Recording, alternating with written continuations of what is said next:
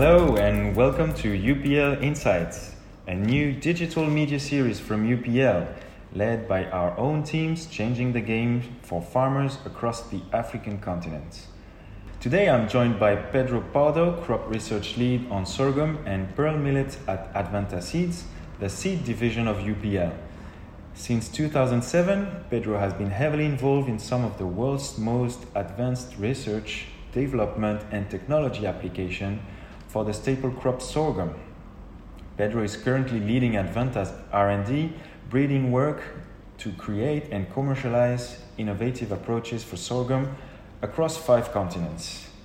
In this episode, we will be looking at innovation in crop varieties and how new seed technologies are beginning to realize the true potential of the staple crop known as the grain of the 21st century Africa. If you've ever had a pint of Guinness in Nigeria, a bowl of porridge in South Africa, or a plate of couscous in Mali, then you owe it to sorghum. Sorghum is already one of the most important staple food crops in many parts of the world, but increased production in Africa could meet a number of development needs. The challenge for sorghum is that yields vary greatly in the absence of good genetics and effective control of weeds. This is one of the many issues that Advanta and Pedro have been working to overcome, leading to the creation of an innovative, non-GMO, herbicide-tolerant technology called iGrowth. iGrowth integrates sorghum varieties with genetic tolerance to imidazolinone family of herbicides, which means there is renewed potential for increased sorghum production in Africa. Pedro, welcome to UPL Insights. Can you explain the many uses of the sorghum crop throughout history? Hi, Florent. Thank you. Yes, as you mentioned, I'm working in R&D at Advanta, working with and coordinating all the main efforts of Advanta doing breeding and developing products for the main sorghum production areas around the world. Our main focus is those countries where we have big production areas like USA, Mexico, Australia, some other countries in Latin America like Argentina and Australia and Brazil.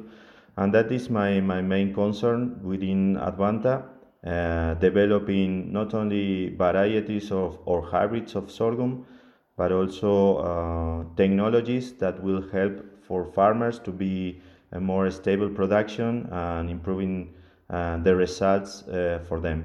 Excellent. So we know that sorghum has many uses in the world and in Africa in particular. Can you explain us a bit on these different uses of the sorghum crop? Yes, the main uses for sorghum around the world is, of course, the animal nutrition or feeding animals. That is in some areas out of Africa. Then we have a very big use of sorghum for human consumption. That is main focused in Africa countries and in India, in some Asian countries. Then of course we have other uses like packaging, fuel production. Fuel production in USA is very important. They are producing a lot of ethanol. This is 1/3 of the production of USA is used for fuel production, ethanol.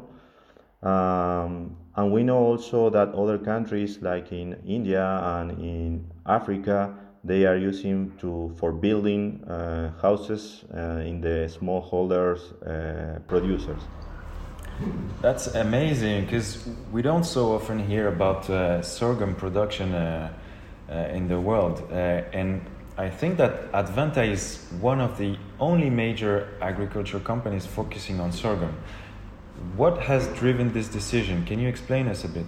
Yes, Advanta have a decision as a company to be focused in those crops where other big companies are not playing.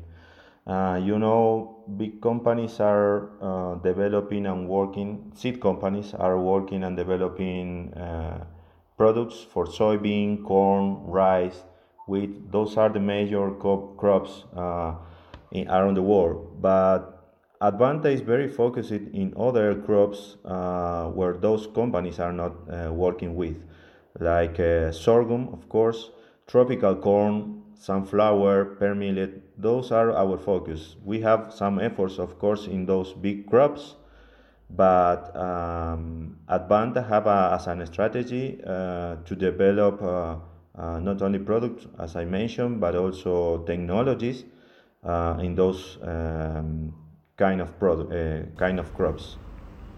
Right. So we know that one of the main agronomic issues in sorghum is actually weed control. Can you tell us why exactly? Yes, sorghum was one of the big crops where the science was not developing uh, tools or tools or technologies at the farm level to be dealing with weeds.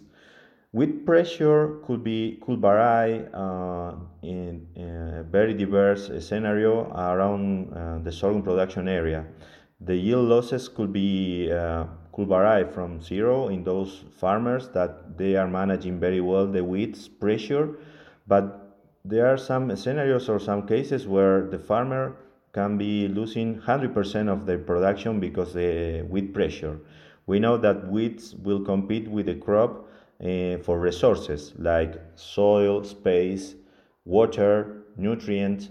So those are the main factors that will affect the yield losses in the crop, in the sorghum crop. And that was something that was delayed in the crop or in the seed companies or in the industry delivering those kind of tools for the farmers. Right, yeah. So it's actually putting very significant pressure on the sorghum crop, and so you have developed the world's first herbicide-tolerant technology for sorghum seeds. Can you explain the work that led to this innovation, please? Yes, this was a technology that was developed in Argentina in our breeding program in Argentina. This is the first, as you mentioned, the first herbicide tolerance technology in sorghum crop. It is sorghum plants that are resistant to imidazolinone herbicides. The imidazolinone herbicides are residual full coverage herbicide, so they can control broad leaves and gramines weeds. This technology is genetic resistant and it is a non-GMO, it's not transgenics resistant or technology that we are using in the sorghum.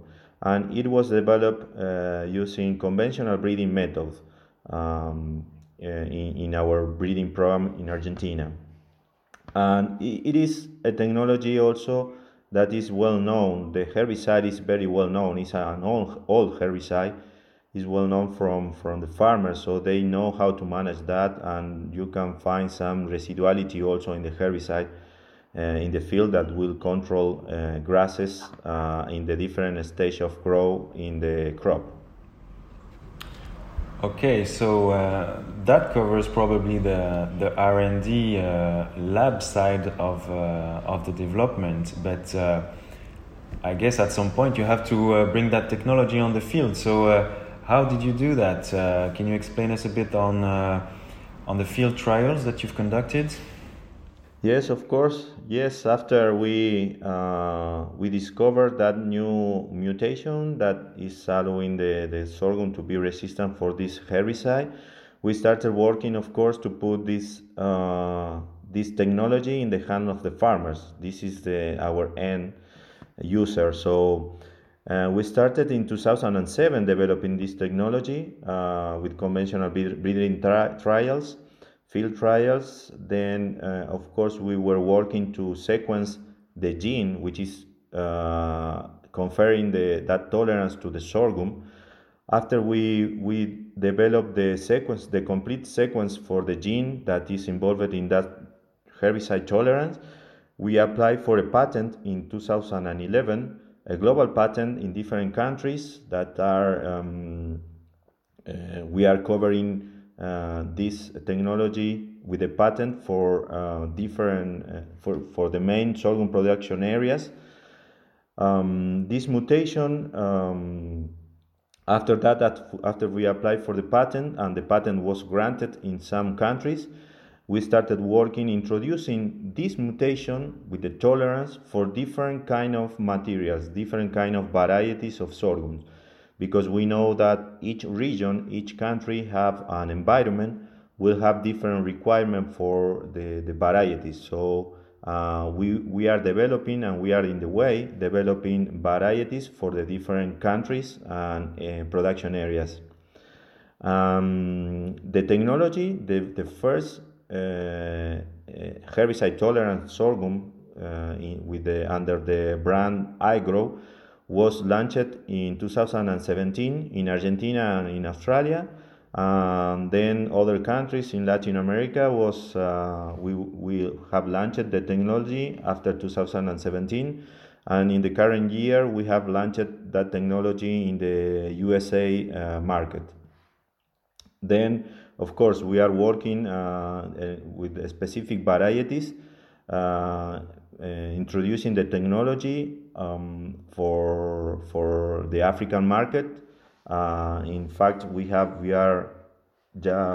so far we are registering the technology, the chemical and varieties there in Australia. So we will have some very good results, or very good. We have the expectation, but we will have very good results to be introducing that technology also in African countries. Right, excellent. I was just about to ask you about that, because it's of great interest to us, of course. As you know, sorghum is a key staple food crop for the African continent, where UPL already does a lot of work with smallholder farmers and cooperatives. Some people have actually called it the grain of the 21st century Africa. So I would be very much interested to know more about your ambitions, your plan for this technology to make it available on the continent. You know, as I told you in the very beginning, when we applied for the patent in 2011, most of the African countries were included in that application for the patent. But we're still working, developing sorghum hybrids and sorghum varieties for those countries. As we mentioned before, the uses of sorghum in Africa are different and very different for other sorghum production areas. So the hybrids and the varieties must be very specific too. So we're still working, developing those technologies, those varieties, and the technology with those varieties, in order to be ready at that time where we will be launching the technology to the farmers, to be ready with both, with the technology, but also with the varieties and the hybrids that will be adapted for this specific environment, very limited because of water availability and nutrition, soil nutrition, but also adapted to the main uses, which is human consumption. So we had to work in grain quality, and also for beverage and other uses that we have in Africa. Great. So what's the timeline exactly? When can we expect this technology to be available for African farmers? I mean, the technology and the varieties, of course. Yes, there are two steps here. We have the first one, which is the chemical registration. We are working on that, and we are expecting to have everything ready and registered in in 2023. This is the time we are expecting for the final approval for that registration. And then we are working also in the hybrid registration. We are developing, as I mentioned, hybrids specific developed for Africa with the technology. We are still working on that, and those hybrid we expect to be also registered in 2023. So this is our expectation for commercial launching 2023. Excellent, thank you, Pedro. I feel that this could actually be a game changer for growing sorghum in Africa. As you know, we're in a post-COVID situation where most of the countries try to be more resilient and more self-sufficient about food. So how do you think this could help Africa to be more cereal self-sufficient, and what would it take maybe for Africa to become a global sorghum breadbasket? Yes, this is our goal, right? One of our goals. We as a company, we would like to contribute in that way, in that goal. We know the sorghum is much better adapted for those African environment conditions, like where we have water limitation, nutritional, very small farmers. So we have to think in this kind of things at the time we are developing the varieties and developing technologies. Most of the farmers there are low inputs farmers, so we have to take it into account. But also we know that in most of the cases sorghum is maybe one of the main sources for the human consumption of human nutrition. So there are some efforts also in the seed companies, specifically in Advanta. We are starting and in the discovery phase of new projects with better grain quality that will be improving the protein content, the protein digestibility, starch, which is energy for the consumers. We are working also in some things like sorghum biofortificated grain sorghum, which is high zinc and high iron. This is very important, but we have to combine all those things, thinking in those environments and in the end user requirements. So we are working on that. We are in the way. This is our focus, and that will be our minor contribution for that main goal to be African as a autosufficient food in food terms.